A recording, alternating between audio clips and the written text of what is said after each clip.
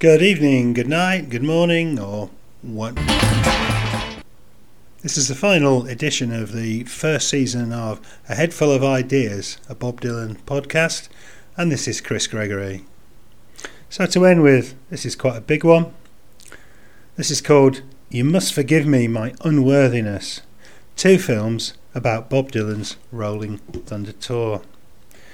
I'll tell you what my film is about. It's about the naked alienation of the inner self against the outer self. Alienation taken to the extreme. It's about identity. It's about everybody's identity. So we can superimpose our own vision on Ronaldo. It's his vision and it's his dream. Bob Dylan, extracts from interview in Rolling Stone with Jonathan Cott, 1978. I don't have a clue what the Rolling Thunder Tour was about. It's about nothing. It happened so long ago, I wasn't even born. Bob Dylan, interviewing the Rolling Thunder Review, a Bob Dylan story, 2019. I want to be buried in an unmarked grave. Bob Dylan as Ronaldo in Ronaldo and Clara, 1978. The 2 films about Bob Dylan's Rolling Thunder Tour, made over 40 years apart, received immensely different critical receptions. The Rolling Thunder Review, a Bob Dylan story made for and shown on Netflix rather than in cinemas, and directed by leading Hollywood auteur Martin Scorsese, was almost universally acclaimed.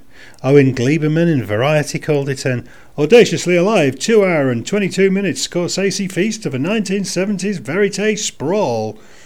Ian Freer in Empire acclaimed it as a multifaceted portrait of a creative artist, a prescient portrait of 70s America in crisis, and a meditation on the nature of documentary itself. In contrast, Ronaldo and Clara, directed by Dylan himself and released in 1978, was so slated by critics that it was withdrawn from theatrical exhibition after just a few showings. Despite the obvious commercial potential of any film featuring Bob Dylan, it has, as yet, never been released on videotape, DVD, or on a streaming service. In what can only be called a vicious diatribe, the famed American film critic Pauline Kael wrote that the film is marked by an absence of artistic intelligence. The picture hasn't been thought out in terms of movement or a visual plan. It was widely condemned as a self-indulgent vanity project. Today, the Rolling Thunder Tour has quite rightly attained a legendary status as one of the high points, if not, some say, the high point of Bob Dylan's performing career. Scorsese's witty and cleverly constructed film has certainly enhanced the reputation of the tour. As with No Direction Home, his lengthy and carefully structured film about Bob Dylan's origins and his iconoclastic move into rock music in the 1960s, the director worked mostly with existing stock footage. Both films are what might be called quasi-documentaries. Scorsese mixes this material with contemporary interviews, assembling it not in a chronological way but in order to tell a story cinematically. He has the advantage that the material he is working with includes some truly marvellous performances. Yet the 2 films tell their stories very differently. The narrative of No Direction Home follows the outline of what might be called a pre-existing drama. Dylan vows the world with his protest songs, becomes a folk hero. Then he goes electric and rejects political songwriting in favour of surreal poetic explorations of consciousness and the imagination. The fans, or certainly a vocal minority of them, react with horror.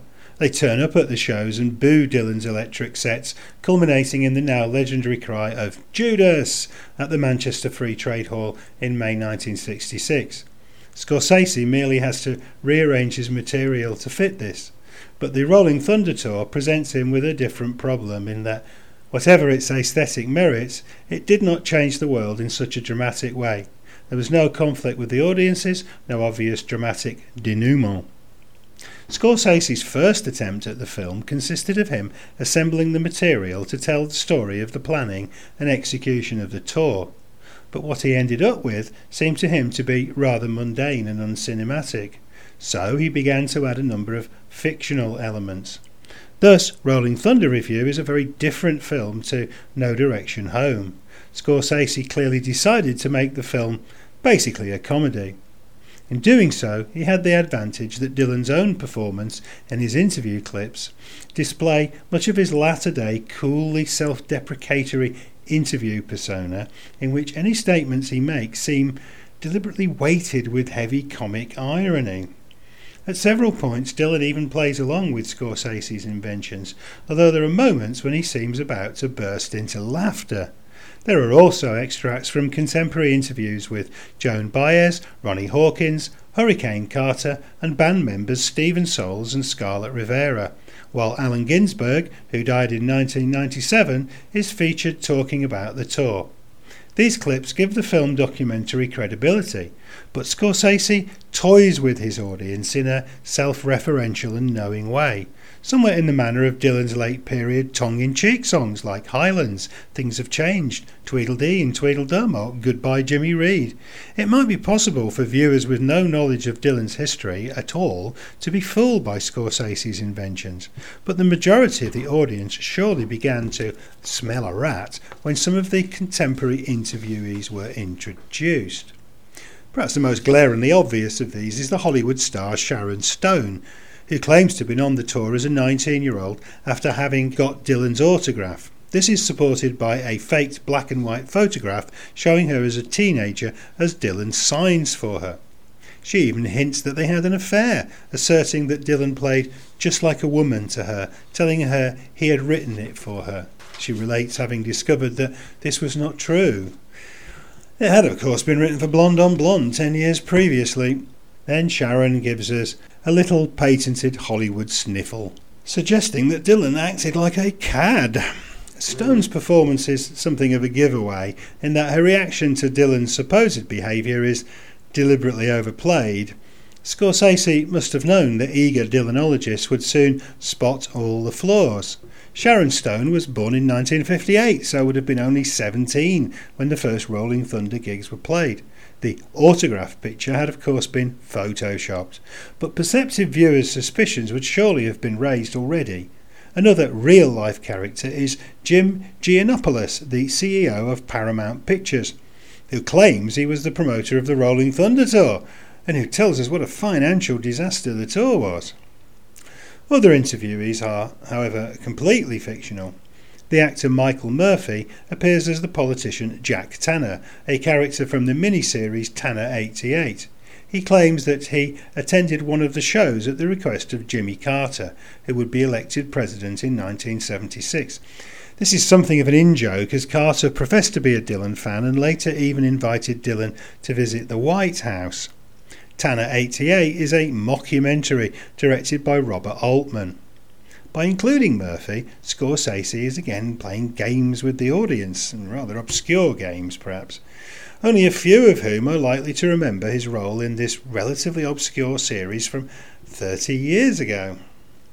More problematical is the inclusion of Stefan Van Dorp, played by Martin Van Hazelberg, who we are told shot all the contemporary footage that is used in the movie. Van Dorp, who is presented as an extremely unpleasant character, makes several appearances. At one point he claims that he only agreed to be interviewed in order to stake a financial claim in regard to the footage. He states that the film he intended to make would have shown the contrast between the excesses of the people on the tour and the disillusion of society in the land of pet rocks and Slurpees from 7-Eleven. The inclusion of these characters deliberately blurs the line between fiction and reality, just as Ronaldo and Clara does. But in aiming for a comic effect, Scorsese rather misses the mark. If the fictional characters had been a little more larger than life, their inclusion might have contributed to making the film a more appealing comic fantasia. But the character of the arrogant and egotistical Van Dorp in particular is merely annoying and extremely unconvincing, especially when he claims that LSD was his drug of choice. Psychedelic is decidedly not. Scorsese's attempts to place the film in a historical political context are also rather unsuccessful. The opening sequences place much emphasis on the state of the US in the immediate post-Watergate, post-Nixon era. Dylan himself comments that things were so crazy that 2 people tried to kill the president in a week. Much focus is placed on the fact that the tour more or less coincided with the bicentennial celebrations of 1976. Scorsese shows footage of marching bands and characters dressed in US flags. In fact, the first half of the tour, from which all the footage is drawn, took place in late 1975 rather than in the centennial year itself, so he was stretching it a little bit there. Although the revised version of Dylan's Idiot Wind from Blood on the Tracks, released a year earlier, included the immortal line, "Idiot wind, blowing like a circle around my skull, from the Grand Coulee Dam to the Capitol." In fact, the Rolling Thunder Review and its attendant album Desire, released in early 1976, had little explicit political content of any kind. The director's visual and narrative tricks are cleverly executed and help the film hold together as a challenging mockumentary. Considerable emphasis is placed on the way films can create an illusion of reality. This is spelled out to us pretty clearly in the film's opening homage to the original cinematic trickster Georges Méliès, whose special effects films such as 1901's Voyage to the Moon were amongst the most important and innovative early cinematic innovations. Scorsese had previously paid tribute to Méliès in his film Hugo, set in fin de siècle Paris. Thus, the director superimposes a convincing narrative shape onto the film and turns out an entertaining couple of hours. But his film is in many ways a reconstruction of the supposedly disastrous Rinaldo and Clara, around which the entire concept of the Rolling Thunder Review was created, and for which the contemporary footage that Scorsese uses was filmed. Dylan's movie is far less conventional than Scorsese's, and much less professional in terms of acting, editing and pacing.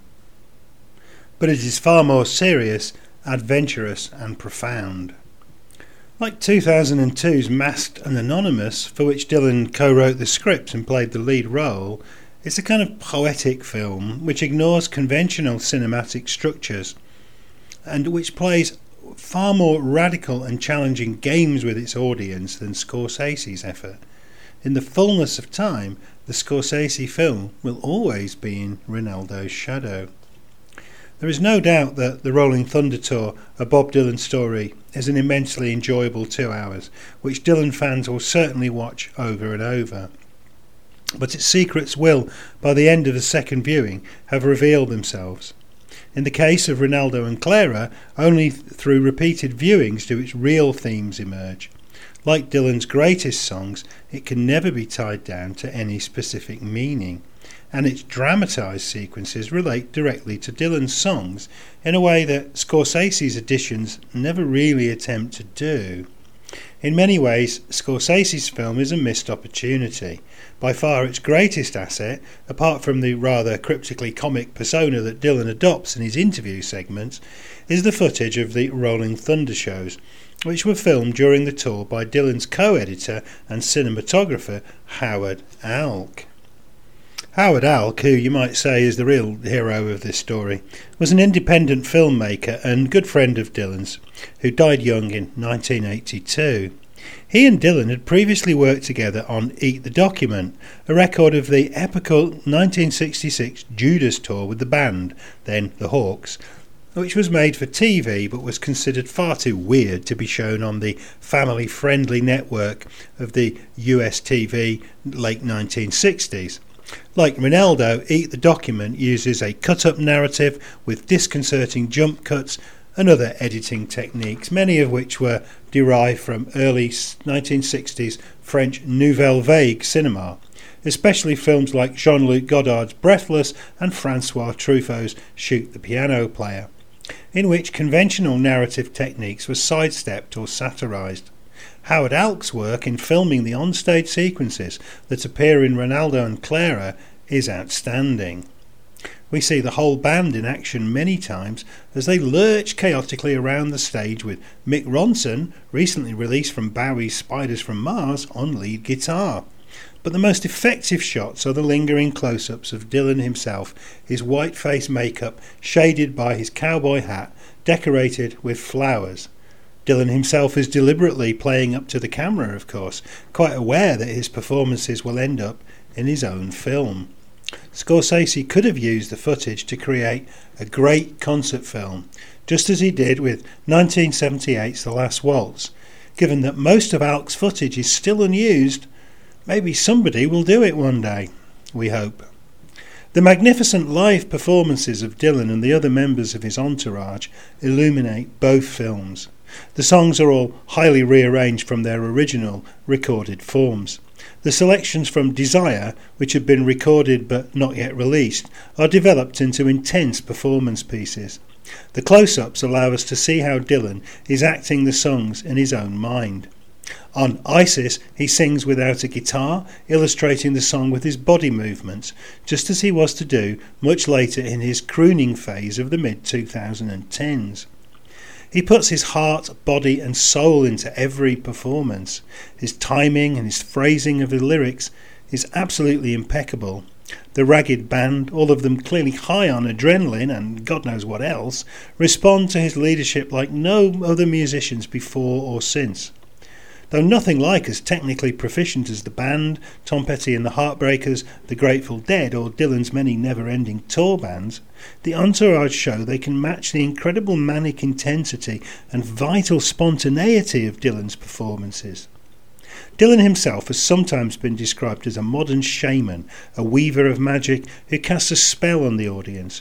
At no other time in his career does he justify this description more accurately than in these performances. In Ronaldo, we see full and uninterrupted versions of a highly energised and electrified A Hard Rain's Are Gonna Fall, as well as The Water Is Wide, Tangled Up in Blue, One More Cup of Coffee, Sarah, and It Takes a Lot to Laugh, It Takes a Train to Cry. In these performances, perhaps the greatest of Dylan's entire career, his improvisational aesthetic reaches a peak. His band features 4, sometimes 5 lead guitarists, creating a kind of wall of sound behind him in renditions that are never the same from one night to the other. Both films feature versions of Isis, arguably the centrepiece of Desire. The songs on Desire, mostly written in collaboration with Canadian theatre director and lyricist Jacques Levy, were specifically composed to be performed on the tour. Almost all of the songs themselves could be called cinematic. They are structured as a series of scenes and lend themselves to dramatic recitation. By the time the Rolling Thunder review reached Montreal on 4th of December, Isis had become a stunning theatrical tour de force, far sharper and more dynamic than the recorded version. Dylan's film presents this performance in stunning close-ups. Scorsese uses the version recorded at Boston on the 21st of November, which includes more long shots but is equally impressive. This is one of the few complete performances included in Scorsese's film, which begins with a riveting solo Mr. Tambourine Man, which Scorsese, well, really rather annoyingly, chooses to intercut with scenes related to the bicentennial and the Watergate scandal. Richard Nixon is shown giving a sanctimonious speech, concluding in the declaration that America acts not just for ourselves but for all mankind, while Dylan, in the first interview segment, comments on contemporary discussions about the repercussions of the US being chased out of Saigon. But the juxtaposition of the song with these extracts is of limited value. Mr. Tambourine Man is a celebration of the power of music to achieve spiritual transcendence. It is certainly an appropriate choice to begin a movie about the freewheeling musical approach of the review. Scorsese seems to suggest that Dylan's motivation in starting this tour was somehow to heal the nation. Here again, his apparent lack of understanding of the real substance of Dylan's songs is demonstrated. Isis is one of the few Dylan performances he shows in full. In his directorial style, Dylan is heavily influenced by European art cinema. In a contemporary interview, he stated that his favourite director was the great Spanish surrealist Luis Buñuel, whose startling films continually challenge the audience to examine the nature of normal reality.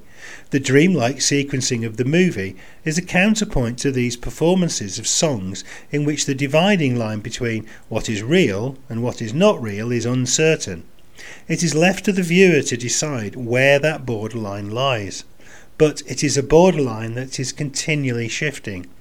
In Ronaldo, Dylan attempts to marry the scatological approach of directors like Buñuel, Jacques Rivette and the French New Wave directors with the substance of his own songs. Very little of the film appears to be scripted, despite playwright Sam Shepard being drafted in to follow the tour, supposedly as the movie's screenwriter. Its unconventional cut-up narrative also echoes the approach of the esteemed beat novelist William Burroughs, but Buñuel is perhaps the strongest influence on the film. Like many of Buñuel's films, Ronaldo is structured like a dream. Each scene connects to the others with surreal logic in a way that is sometimes reminiscent of Buñuel's final production, That Obscure Object of Desire, which came out in 1977. In this film, the beautiful young heroine, the object of desire, is actually played by two different actresses, but the lustful middle-aged leading man, played by Fernando Rey, never seems to notice this. Dylan takes this approach even further by switching the roles of all the characters around.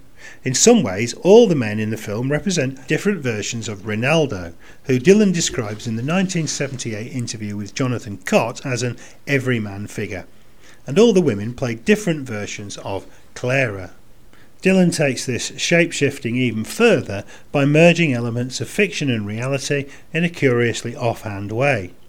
Actual footage from the tour, showing the band arriving at locations in their bus, the stage being set up and fans watching their arrivals, is also included. Although some professional actors such as Harry Dean Stanton, Sam Shepard and Ronnie Blakely appear in dramatic roles, the majority of the parts are played by members of Dylan's touring band, few of whom are accomplished or professional actors. The often amateurish attempts of the musicians to act creates an unsettling effect.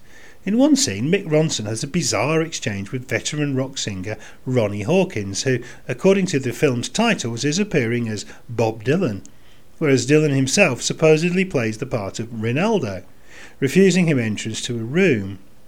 It's clear that neither musician really knows how to act and that the encounter is just being improvised. Hawkins is also featured in a long-spoken scene in which he attempts to persuade an innocent young girl, Ruth Tirangiel, to go on tour with him. At no point do we really believe that Hawkins is Bob Dylan. Such scenes, especially when contrasted against the high level of professionalism of the concert footage, are rather jarring. We cannot fail to notice that the actors are actually members of the Rolling Thunder entourage, and although the singer in whiteface on stage is also supposedly a fictional character, it is always obvious that the person behind the mask is actually Bob Dylan himself. In the Cott interview, Dylan states that what we did was cut up reality and make it more real, and that about a third was improvised, about a third is determined, and about a third is blind luck.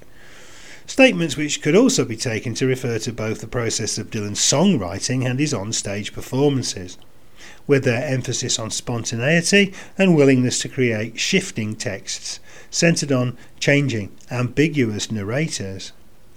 Although Ronaldo may be, at least on first viewing, rather a mad jumble of events, after a few viewings its structure does become clearer. We continually cut back to scenes in which folk singer David Blue laconically relates various tales of the old days in Greenwich Village.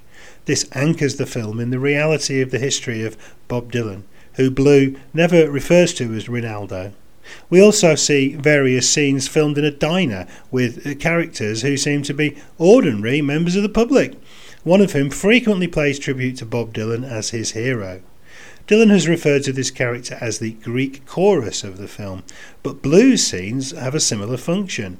There are also diversions in which Dylan visits a Native American reservation, and there are scenes filmed in Harlem in which the unseen interviewers ask various black people on the street their opinions about the case of boxer Rubin Carter, who Dylan, through Desire's memorable opening track Hurricane, is spearheading a campaign to have released from jail for a murder which was, as was finally established many years later, he'd been framed for by racist cops. But the essential plot and the subject of most of the songs centres around a relationship which is failing, viewed from many different angles.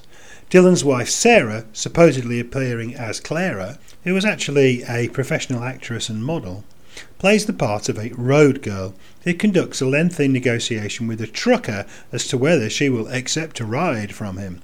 Later she is pictured walking through the streets of a city before assisting a convict played by Harry Dean Stanton to escape from prison by presenting band member Stephen Soules with a rope which he throws over the prison walls.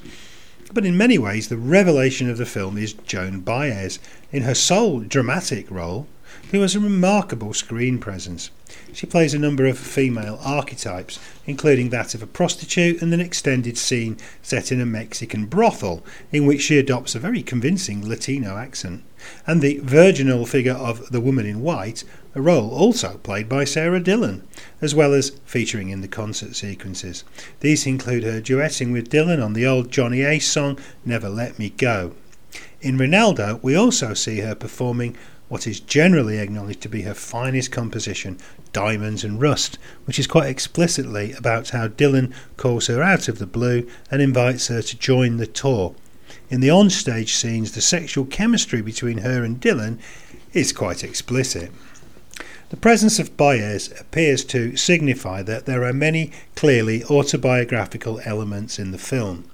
The climactic scenes feature a strangely surreal confrontation between Baez, Dylan and Sarah as the woman, Ronaldo, and Clara, in which Clara acts with extreme jealousy and possessiveness, and Ronaldo makes rather vague excuses for his unfaithfulness, claiming he loves both women.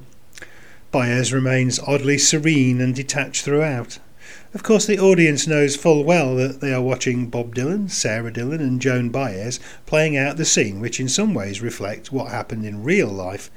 If the film's main theme is, as Dylan has stated, that of identity, here he presents himself as being caught in the middle of a parody of his own real life, playing with the audience's preconceived ideas about the characters on the screen. Another major presence in the film is the great beat poet Allen Ginsberg, for whom Dylan had a long professed admiration and who appeared in the earlier gigs of the tour reading poems in between acts. He is also shown performing Blake's Nurse's song on the harmonium and reading extracts from his great poem Kaddish to a bemused audience of very respectable middle-class Jewish women, as well as leading the whole troupe in a rather hilarious faux Buddhist chanting and dancing scene on a beach. Ginsberg, who in later years stated publicly that he regarded Dylan, rather than himself, as America's greatest living poet, is credited as the father. One of the movie's most genuinely moving scenes occurs when we see Ginsberg and Dylan, dressed in his Ronaldo garb, visiting the grave of Jack Kerouac in his native town of Lowell, Massachusetts, during which Dylan, or Ronaldo perhaps, declares emphatically that, "I want to be buried in an unmarked grave." You can make of that what you want. Through the character of Ronaldo, Dylan thus expresses the essential ambiguity of his public persona. This was particularly pertinent in the context of the mid-1970s, when his years of domestic retreat with Sarah and their growing brood ended, and he returned to becoming a public figure. In the songs of Blood on the Tracks, the real-life anguish of the breakup of his marriage was filtered through a song cycle in which fictional characters are depicted in various interactions from a range of different perspectives. Dylan himself once claimed that the album was in fact based on short stories by Anton Chekhov. He also claimed that Sarah, the explicitly autobiographical song that concludes Desire and which features prominently in Ronaldo and Clara, was not about his own wife but about the biblical wife of Abraham. Very few people, including perhaps Dylan himself, really believe such pronouncements. Always wary of those who try to treat him as a celebrity, he has always taken pains throughout his career to separate his art from his work. But there is little doubt in much of his mid-1970s work he is wrestling with the legacy of his broken marriage, an element which is virtually ignored in Scorsese's film. The impassioned performance of Sarah in Ronaldo and Clara is thus especially heartrending. Dylan may be disguised in whiteface, but the expression of passion, regret and tearful nostalgia for the lost precious moments of family life is palpable. Despite its author's denials, this is the one song in Dylan's catalogue which is unquestionably autobiographical. and in which the barriers and masks he adopts to separate his private life from his public persona break down. When he sings, "You must forgive me my unworthiness," he is undoubtedly making a confession of his own guilt in regard to the collapse of his marriage. The power of the song is intensified by the fact that the songwriter who Baez characterised so accurately in Diamonds and Rust as "you who are so good with words and keeping things vague," is opening his heart in a way that he has never done before or since. The admission that he stayed up for days in the Chelsea hotel writing Sad-Eyed Lady of the Lowlands for you is completely ambiguous. This, for once, is undoubtedly Bob Dylan himself speaking. The fact that he is actually publicly willing to confess that the epic climax of Blonde on Blonde, a transcendental love song full of extraordinary imagery, a song which appears to have no real beginning or ending, and which ultimately describes a love so universal that it truly has no limits, is actually directed at a real specific person, is kind of heartbreaking in itself. This is like Dylan giving away his own secrets. Like the president in It's Alright Ma, perhaps the only time in his career Dylan stands naked. But there's another confused young poet said, lies the rub. In Sarah, he may dedicate Sad-Eyed Lady to his wife, but in fact it is extremely arguable that the earlier song is really about Sarah, despite the reference to very little else in this song could be said to be specifically about one person. Ironically, perhaps the greatest cover version of Sad-Eyed Lady is performed by Joan Baez on the 1968 album Any Day Now. Baez has covered many Dylan songs in her long career. Some suited the incredible purity of her voice more than others. She inhabits the song completely. Its rising and falling cadences are perfect for her crystal clear tones. It's hard to believe that in some way she did not think that at least some of the song was actually about her. While Martin Scorsese's movie is in itself certainly one of the great rock documentaries, cleverly blurring the line between fiction and reality, Scorsese presents this efficiently as a clever mind game. In Ronaldo and Clara, Bob Dylan goes much deeper into this territory, boldly questioning our assumptions about the relationship between art and life in a way that no other film about popular music has ever done.